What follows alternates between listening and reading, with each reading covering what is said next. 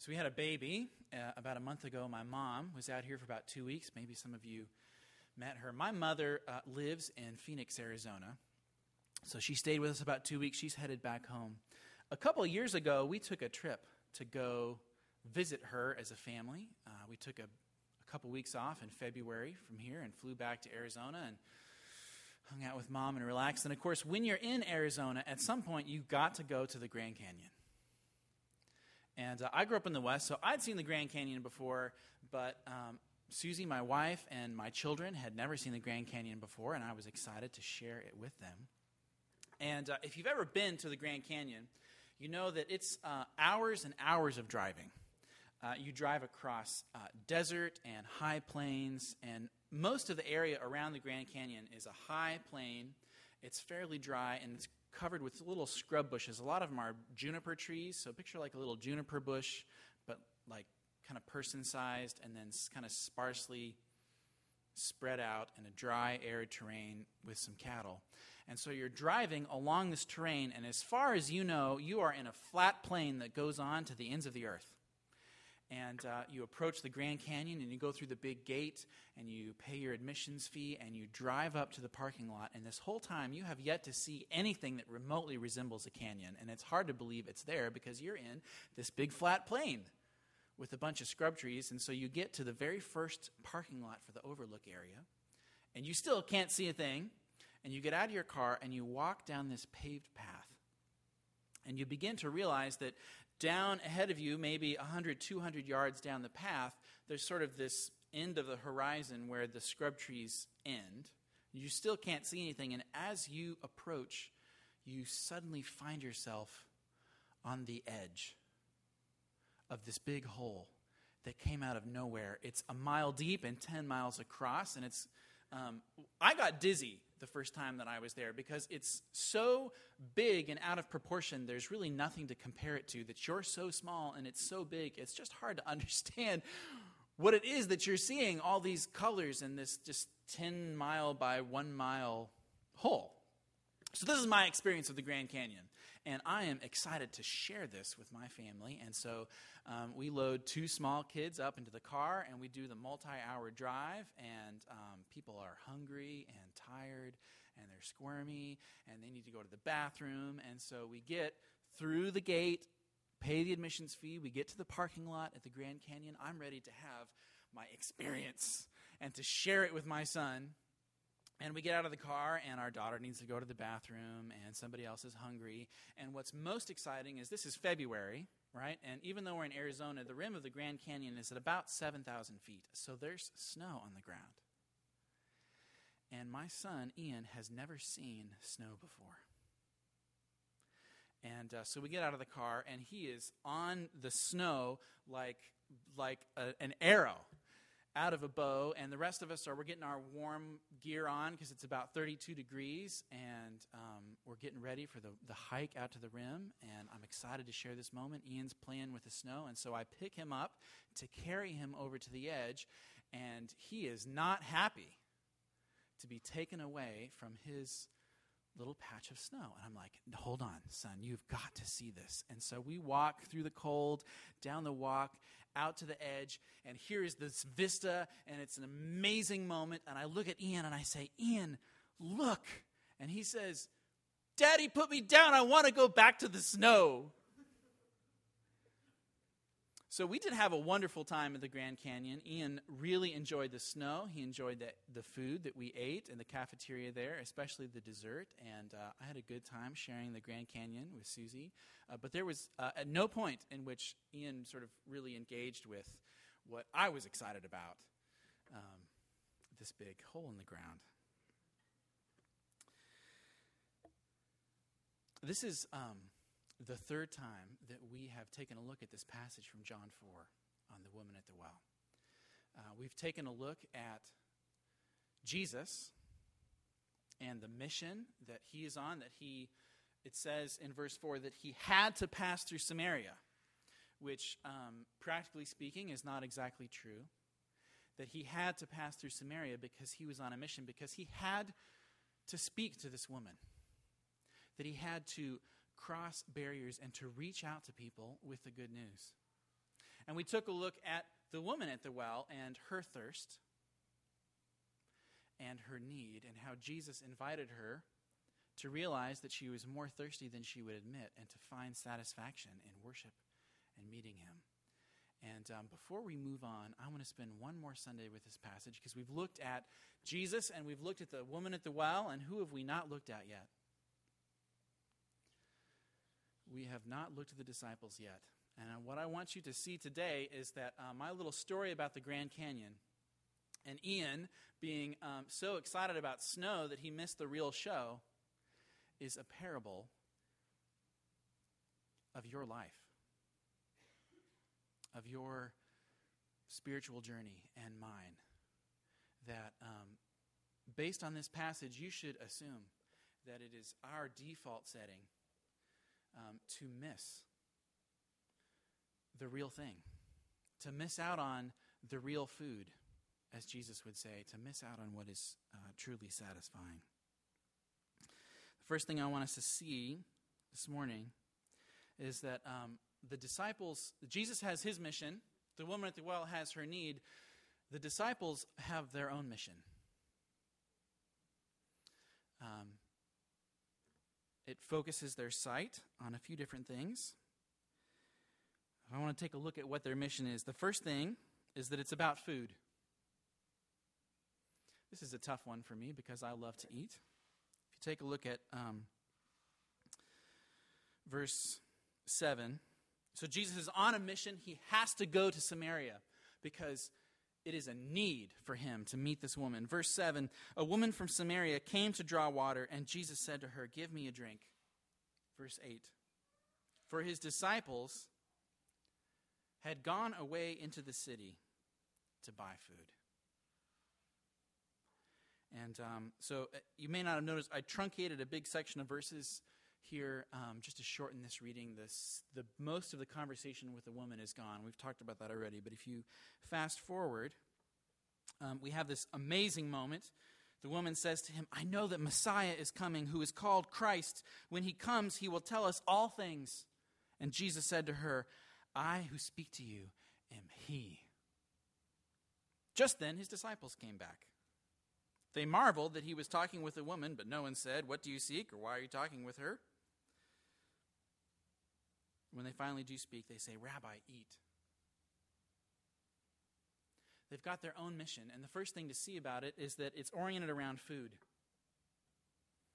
which I take to mean patterns of comfort. One commentator on this passage talked about the disciples as those who live within the world of their own needs. And I thought about preaching that sermon, but I don't know that this passage really goes that far. I don't know that this is a statement against us having needs and needs being bad. It seems to me just more about comfort, that these disciples have found something in Jesus. They're excited about him. These are believers. They're Christians. They're journeying with Jesus, but we all know that there's just certain practicalities and certain needs. It's need to be comfortable. It's you get to a certain time of day and we're going to eat, and there's not really a question about that. And so we are going to go ahead and we're going to go off and get our food. And based on the fact that when they return and they're urging Jesus to eat, his response is, "I have food to eat that you do not know about," I think we're left to assume that Jesus did not send them to go get food. The disciples remind me a little bit of the hobbits in The Lord of the Rings. They're beginning the journey. What about breakfast? Second breakfast. What about elevensies? I don't think he knows about elevensies. Except at least the hobbits, while wanting elevensies, are going on the journey. The hobbits don't get elevensies. The disciples have not even asked that question. It's as if they've been journeying with Jesus and they arrive at the well, and who knows, probably James and John, sons of thunder, say, "Oh, it's 11. We're going to go into town and get food." And Peter and Andrew, we're in. They're following along. Jesus, you no? Oh, cool. Suit yourself. We'll be back. Do you want a BLT or anything? Okay. It's unassumed.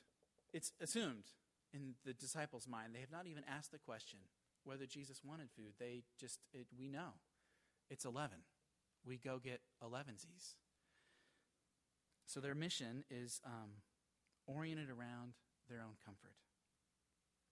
The second thing to see about the disciples' mission is that they do see food. They do not see other people. That they go into town and they visit the deli or the pizza shop or whatever they have in Sychar, and they come back out. And it did not occur to them that anyone in that town might want to know that the maker of heaven and earth was at a well right outside town. Contrast that for a moment with the woman's response, that she has this moment. She says, Messiah will come and explain to us all things. And Jesus says, I who speak to you am he. And immediately she leaves her jar where it is. Remember, comfort, the whole comfort thing. So she's left her jar behind. And she goes sprinting to the town because she cannot wait to let everyone know what she has found. Whereas the disciples, probably blinded by cultural norms that they were probably not even aware of, did not occur to them at any point that anyone in town would want to know that Jesus was at a well right outside town. That they are, the disciples' mission is oriented around comfort and our normal patterns of taking care of ourselves. Their mission is also oriented around our normal social customs.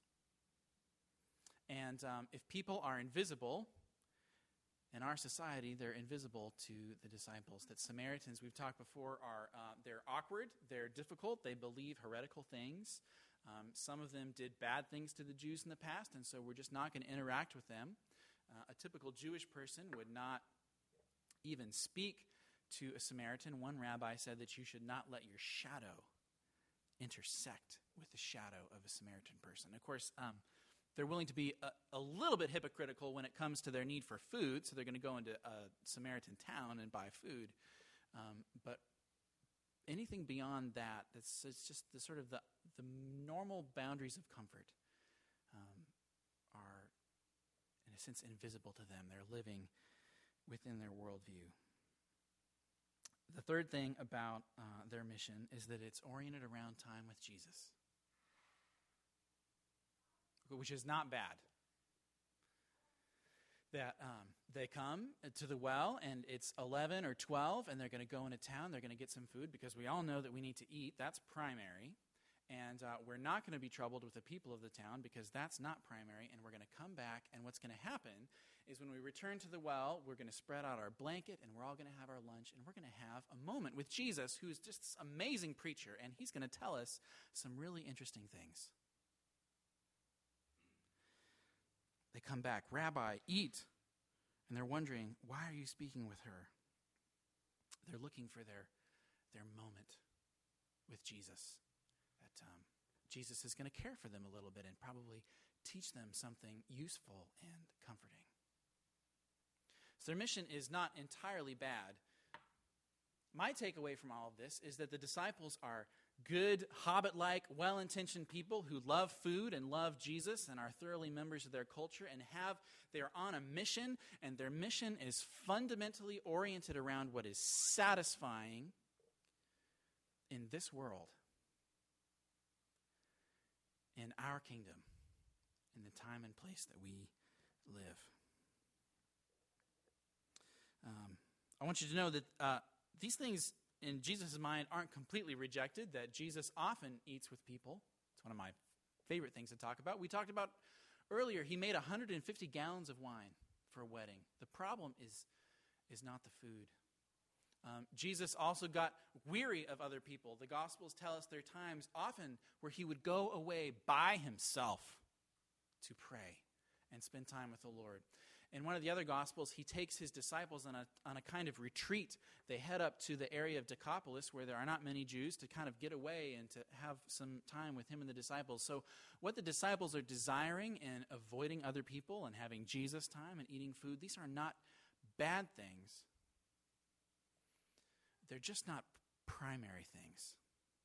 And for the disciples, they're primary. For Jesus, they're secondary, because the disciples are on a mission oriented around what is satisfying in this world.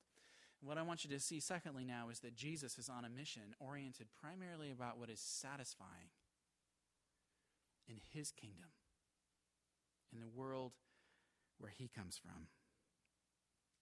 Jesus is teaching the disciples when they finally get their moment with him. And he says in verse 35, "Look, I tell you, lift up your eyes and see that the fields are white for harvest." The disciples look out on the world and they see some irritating people and they see a need for comfort. Jesus sees fields white for harvest. He is looking at the town of Sychar, which is right there. And at this moment, perhaps he may be looking at the hundreds or thousands of people who are at that very moment walking out to meet him. I sort of have this theatrical movie moment in my mind, like the end of Schindler's List, where all the hundreds and thousands of Jews are kind of walking across the field towards the screen. I picture sort of the disciples and Jesus having this conversation at the well, and you look over and there's this wall of people walking towards Jesus, and Jesus says, "Look, I tell you, the fields are white with harvest." When Jesus, with his kingdom glasses, looks at the world, he sees a field white for harvest. It prophesied about this day in the Old Testament in Amos 9:13. Amos is one of the prophets. He says this, "Behold, the days are coming, declares the Lord, when the plowman shall overtake the reaper, and the treader of grapes, him who sows the seeds, and the mountains shall drip sweet wine, and all the hills shall flow with it." What does that mean? Well, first of all, it's an agricultural image. It's an image of harvest. That whatever is going to happen in the future, that the Lord is using the imagery of harvesting at harvest time, of having food, of being satisfied to convey it. And he says, "The plowman shall overtake the reaper." Well, what does the plowman do? The plowman plows over the field and makes a furrow in which you put in the seeds. The plowman does his job in the springtime when it's time to put seeds in the ground and beginning the growing cycle. What does the reaper do? Well, the reaper comes in the fall and he gathers in all the fruit, the grain, everything that's been produced on the ground. And so if the plowman overtakes the reaper, here's the picture. The harvest came in the fall, and the harvesters, the reapers, they went out in the field to start harvesting. And the harvest was so big that when springtime came, the planting guys come to the field and the harvesters are still harvesting. And they have this moment where the planters are like, "Hey, it's time to plant." And the harvester's like, "We're still harvesting."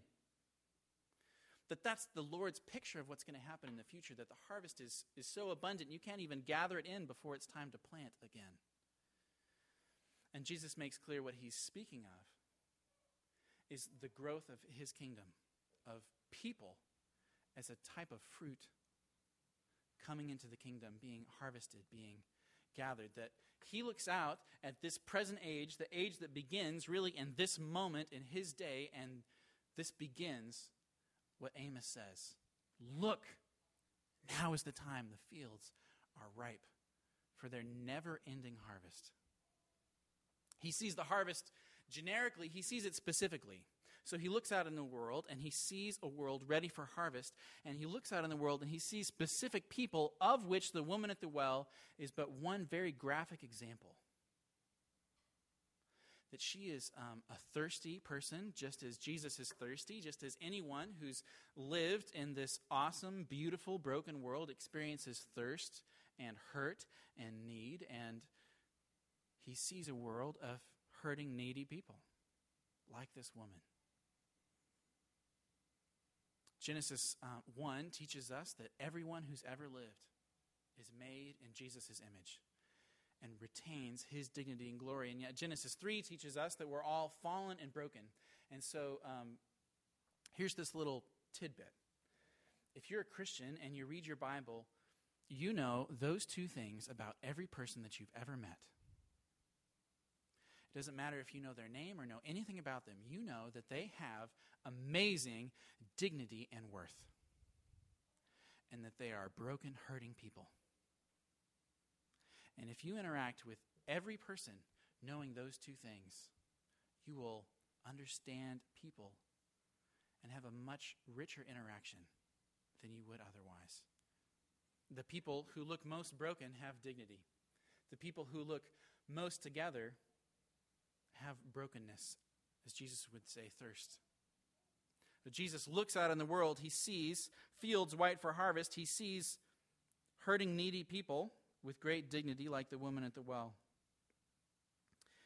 And to interact with them, to have a moment of understanding and conversation and communication about himself with people like the woman at the well is so satisfying for Jesus. It's so life-giving. It's like food. As the disciples come back, they are on our mission, for their mission, verse 31. Meanwhile, the disciples were urging him, saying, "Rabbi, eat." But he said to them, "I have food to eat that you do not know about." So the disciples said to one another, "Has anyone brought him something to eat?" Jesus said to them, "My food is to do the will of him who sent me and to accomplish his work." That you chat with Jesus. Jesus, how was your day today? How does Jesus evaluate his day? It was long, it was hot, it was tired, but you know what? It was so satisfying. I've known this woman since before she was born, and I got to meet her face to face today, and we talked. We really talked about her loneliness, about the men in her life and how they're not really working and satisfying what she really needs, and about her need for worship and about how I can satisfy her. It was such a satisfying day. It was so life-giving. I feel full and satisfied, to use the imagery of food and eating from this passage. That is what is satisfying in the kingdom where Jesus comes from. Jesus is probably alluding to a passage from Deuteronomy, chapter 8. We'll come back to this later, where where the Lord teaches Israelites, man does not live by bread alone, but lives by every word that comes from the mouth of the Lord. That when you're oriented around the heavenly kingdom, there's something about doing the Lord's will, being on his mission and connecting with people that's satisfying. You live for bread, sure, but not just for bread. Man lives by every word that comes from the mouth of the Lord. Verses 37, 38, Jesus says, "The saying is true, one sows, another reaps. I sent you to reap for that which you did not labor. Others have labored, and you have entered into their labor." This is a little bit of an aside, but at some point in your life, if this hasn't happened already, you will probably get to be there for the experience of someone coming to faith. That you will know someone in your life who goes through the journey and comes to the point at last where they would say, "This is kind of crazy, but I think this thing is real. I think that Jesus is real. Am I a Christian?" And in that moment, I recommend that you, at some point, get together with that person and just ask if they would share with them their story. What happened over the course of months and days and years to what brought you to this point where you would say, Jesus is the Christ? And I'm going to go ahead and make the bet now that no one will ever tell you a story that has to do with just one conversation or just one person who just spoke into their life. That this is what Jesus means. There's reapers and sowers and laborers, and everyone who comes to faith it's a kind of miracle. And it's a tapestry of what Jesus is weaving over days and months and years with conversations here and conversations there. And you'll hear a story like, I had this roommate in college who was a Christian, and she was just really strange, but treated me differently than anyone had ever treated me before. And before that, I just thought all Christians were hypocritical, and I still thought they were weird, but it really softened me up. And then a few months later, I had this person at work, but then a couple years after that, I had these neighbors, and just all these pieces that Jesus has arranged, laborers, people living out their faith, coming together over years to form the tapestry of this person coming into faith, which is, I think, different than the picture we have sometimes of conversion and evangelicalism. So the disciples are on a mission, which is good, but oriented mostly around what is satisfying in this world. Jesus is on a mission oriented primarily around what's satisfying in his kingdom. So what happens when these two priorities come into conflict? What is it like to be like me and probably to be like you and to be on the kind of mission that's oriented around what we find satisfying and to come into contact with Jesus? And what I think we see in this passage, subtly but present, is what one friend of mine calls the if factor, IF, irritation plus fear.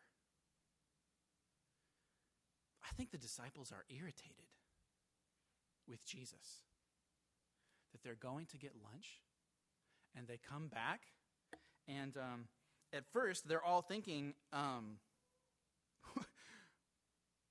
why are you talking with her? But they're Christians, and so they can't be irritated publicly, so no one's going to say this. They're just all thinking it. But thankfully, John is honest enough to have recorded this for us. They're coming back for their sort of personally fulfilling moment with Jesus. And the first thing to know is that Jesus and his discipleship in your life is going to be more interested in other people than you are. And part of his shepherding and care and love for him is to bring irritating and uncomfortable people into your life. I think the disciples are also somewhat perplexed and perhaps irritated that they have brought an offering to Jesus that he is not interested in. This is convicting for me. How often do we go about and we're like, what would Jesus like? I bet that he would like this, and I'll have a great plan, and I'll form this great thing, and here it is. Jesus, take my devotion. Take my sacrifice. Take my food. Take my plan. And Jesus says, thanks, but no thanks. I have food about which you do not know. So we should expect that Jesus is going to be more interested in other people than we are, and we should expect that Jesus may not be interested in everything that we are bringing to him. The same passage I was referencing earlier from Deuteronomy 8 about the bread, man does not live by bread alone, but by every word that comes from the mouth of the Lord. Let me back up to the beginning of the verse. It says this, and he humbled you and let you hunger and fed you with manna, which you did not know, nor did your fathers know, that he might make you know that man does not live by bread alone, but man lives by every word that comes from the mouth of the Lord. Look, Jesus is interested in your comfort. He is interested in you having food. He will party with you. But he has a somewhat ambivalent relationship with our needs. And there are other times where he will leave you hungry and lonely and empty or unsatisfied in your desire to sort of build this amazing, big, beautiful church or your amazing progression at work or whatever it is, that he might let you know that, sure, those things are satisfying, but there's something so much more satisfying here. I pictured Jesus in this moment having this combination of fatherly frustration with the disciples and great love for them. Sort of like, guys, look, food is good, but it gets better than this. You're missing what's really satisfying. I want you to meet Jane, the woman at the well, or whatever her name is, because this is what we're doing here. This is so satisfying. I want you guys to get a taste of what's happening here.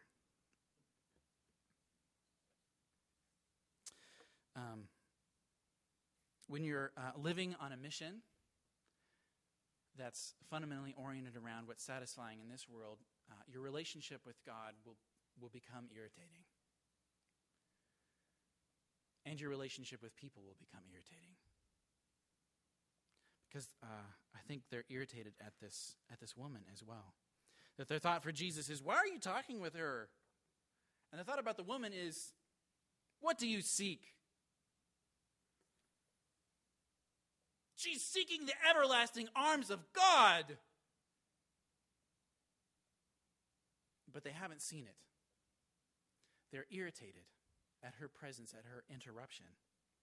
People, as one person said, just become a thing. It's hard for me to just take in the extreme awkwardness of the moment. If you think of this like a play, I read this earlier, but just take this in for a second. The woman said to him, I know that Messiah is coming. He who is called Christ, when he comes, he will tell us all things. She's beginning to wonder, is this the Christ? And Jesus says, I who speak to you am he. Just then, his disciples come back, and they marveled that he was talking with a woman, but no one said anything. So the woman left her jar, and went away into the town. The woman is having this moment with Jesus, and the disciples come up, and it's that moment where you're having just a really meaningful conversation with someone, and it's just so great and it's deep, and then suddenly, there they are, the hoverer, and they're there, and you're still talking, and they're still there, and finally, yes, that Jesus is having this moment that the disciples have completely missed because they're focused on what's satisfying to them.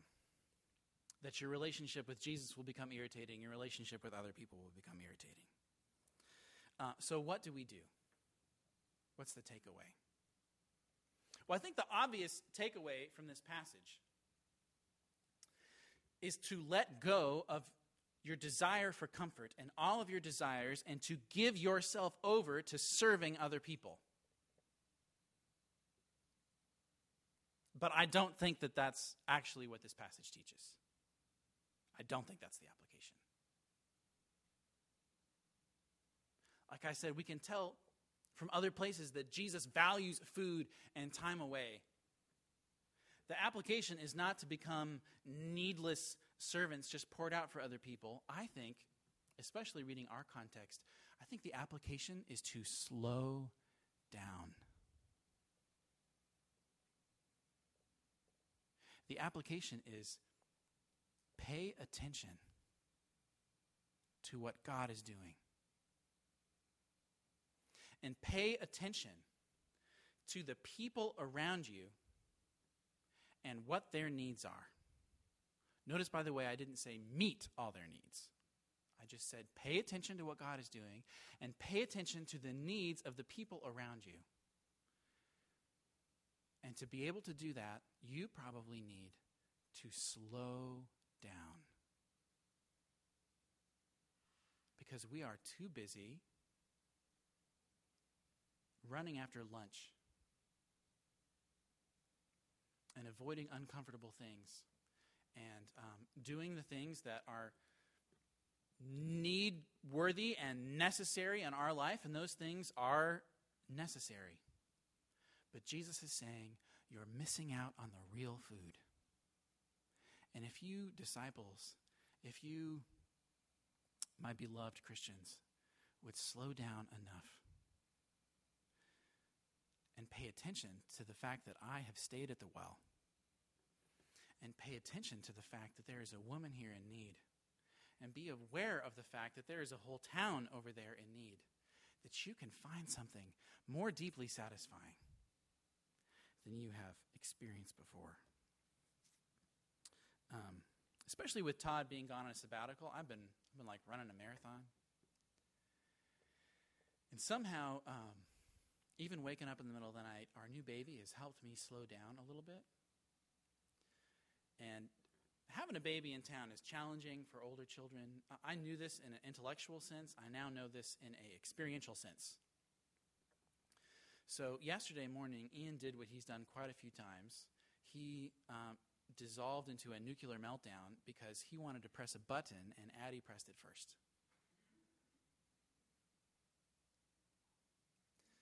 And rather than what I have been more prone to do, which is say something like, go to your room, or, dude, calm down, stop.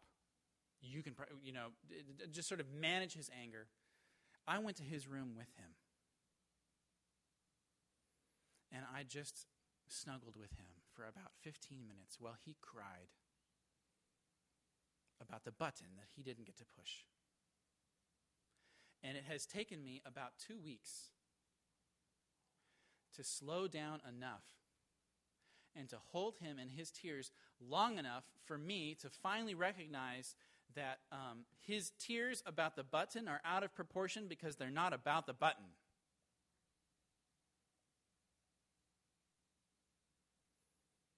That he's hurting. And he just needs me to spend some time with him. And maybe that's you as well. That if we can slow down enough to pay attention to the emotional presence and the fabric of the people in our lives, there is a chance there to connect them with what you have been connected with and to find something satisfying in that moment. It's not, by the way, the satisfaction that comes from like notches in your belt. I've converted 8 people. It's always irritating me when people say junk like that. That's not what it's about. It's about the satisfaction of knowing the person. It's about the satisfaction of having actually gotten to connect with my son for 10 minutes. Slow down and pay attention to the people in your life. And I'm going to go ahead and look, most of us in this room did not grow up on this island. And I'm going to conjecture that, especially for you who don't live on base, it might be that the most invisible people in your life are your neighbors. Because if you didn't grow up on this island and you're not living on a military base, you probably have neighbors who did grow up here. And you might not even notice this. I usually don't notice this. But it is most easy for us to hang out with who? Other people who didn't grow up on the island. And we can live our lives that way without even realizing that that's what we're doing. And we don't notice, but the people who did grow up here do notice. And it has taken me a few years to figure this out. Do you know your neighbor's name? Do you know their dreams, their hurts, their longings? Do you just know the stuff that they like? Do not, by the way, knock on their door and say, hey, what's the greatest hurt in your life? Don't do that. But you should have those questions, just like Jesus has those questions, in the back of your mind as you knock on their door and say, hey, we're going to have I don't even know that we've met before, but we're going to have a thing this Saturday with some friends over, and we're going to watch the 49ers play the Seahawks. Would you want to come just hang out with us? We'll have some poke and burgers and whatever. Come on over. And they may say no the first 3 or 4 times. And for you, it's going to be awkward to ask, but think about it. When was the last time that you were just profoundly weirded out and irritated that somebody invited you to something? Probably not. Isn't it nice to be invited?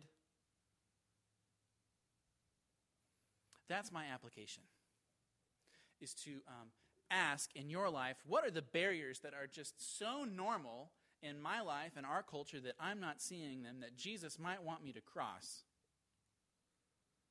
And what would it mean for me to just connect over everyday activities with the people that I rub shoulders with every day that maybe I haven't ever gotten to know before?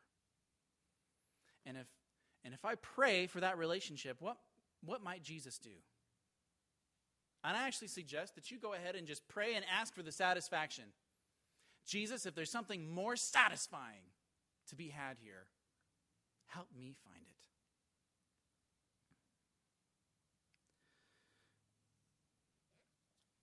Jesus' vision is that he looks up at the fields and he sees them white for harvest. The Samaritans are coming.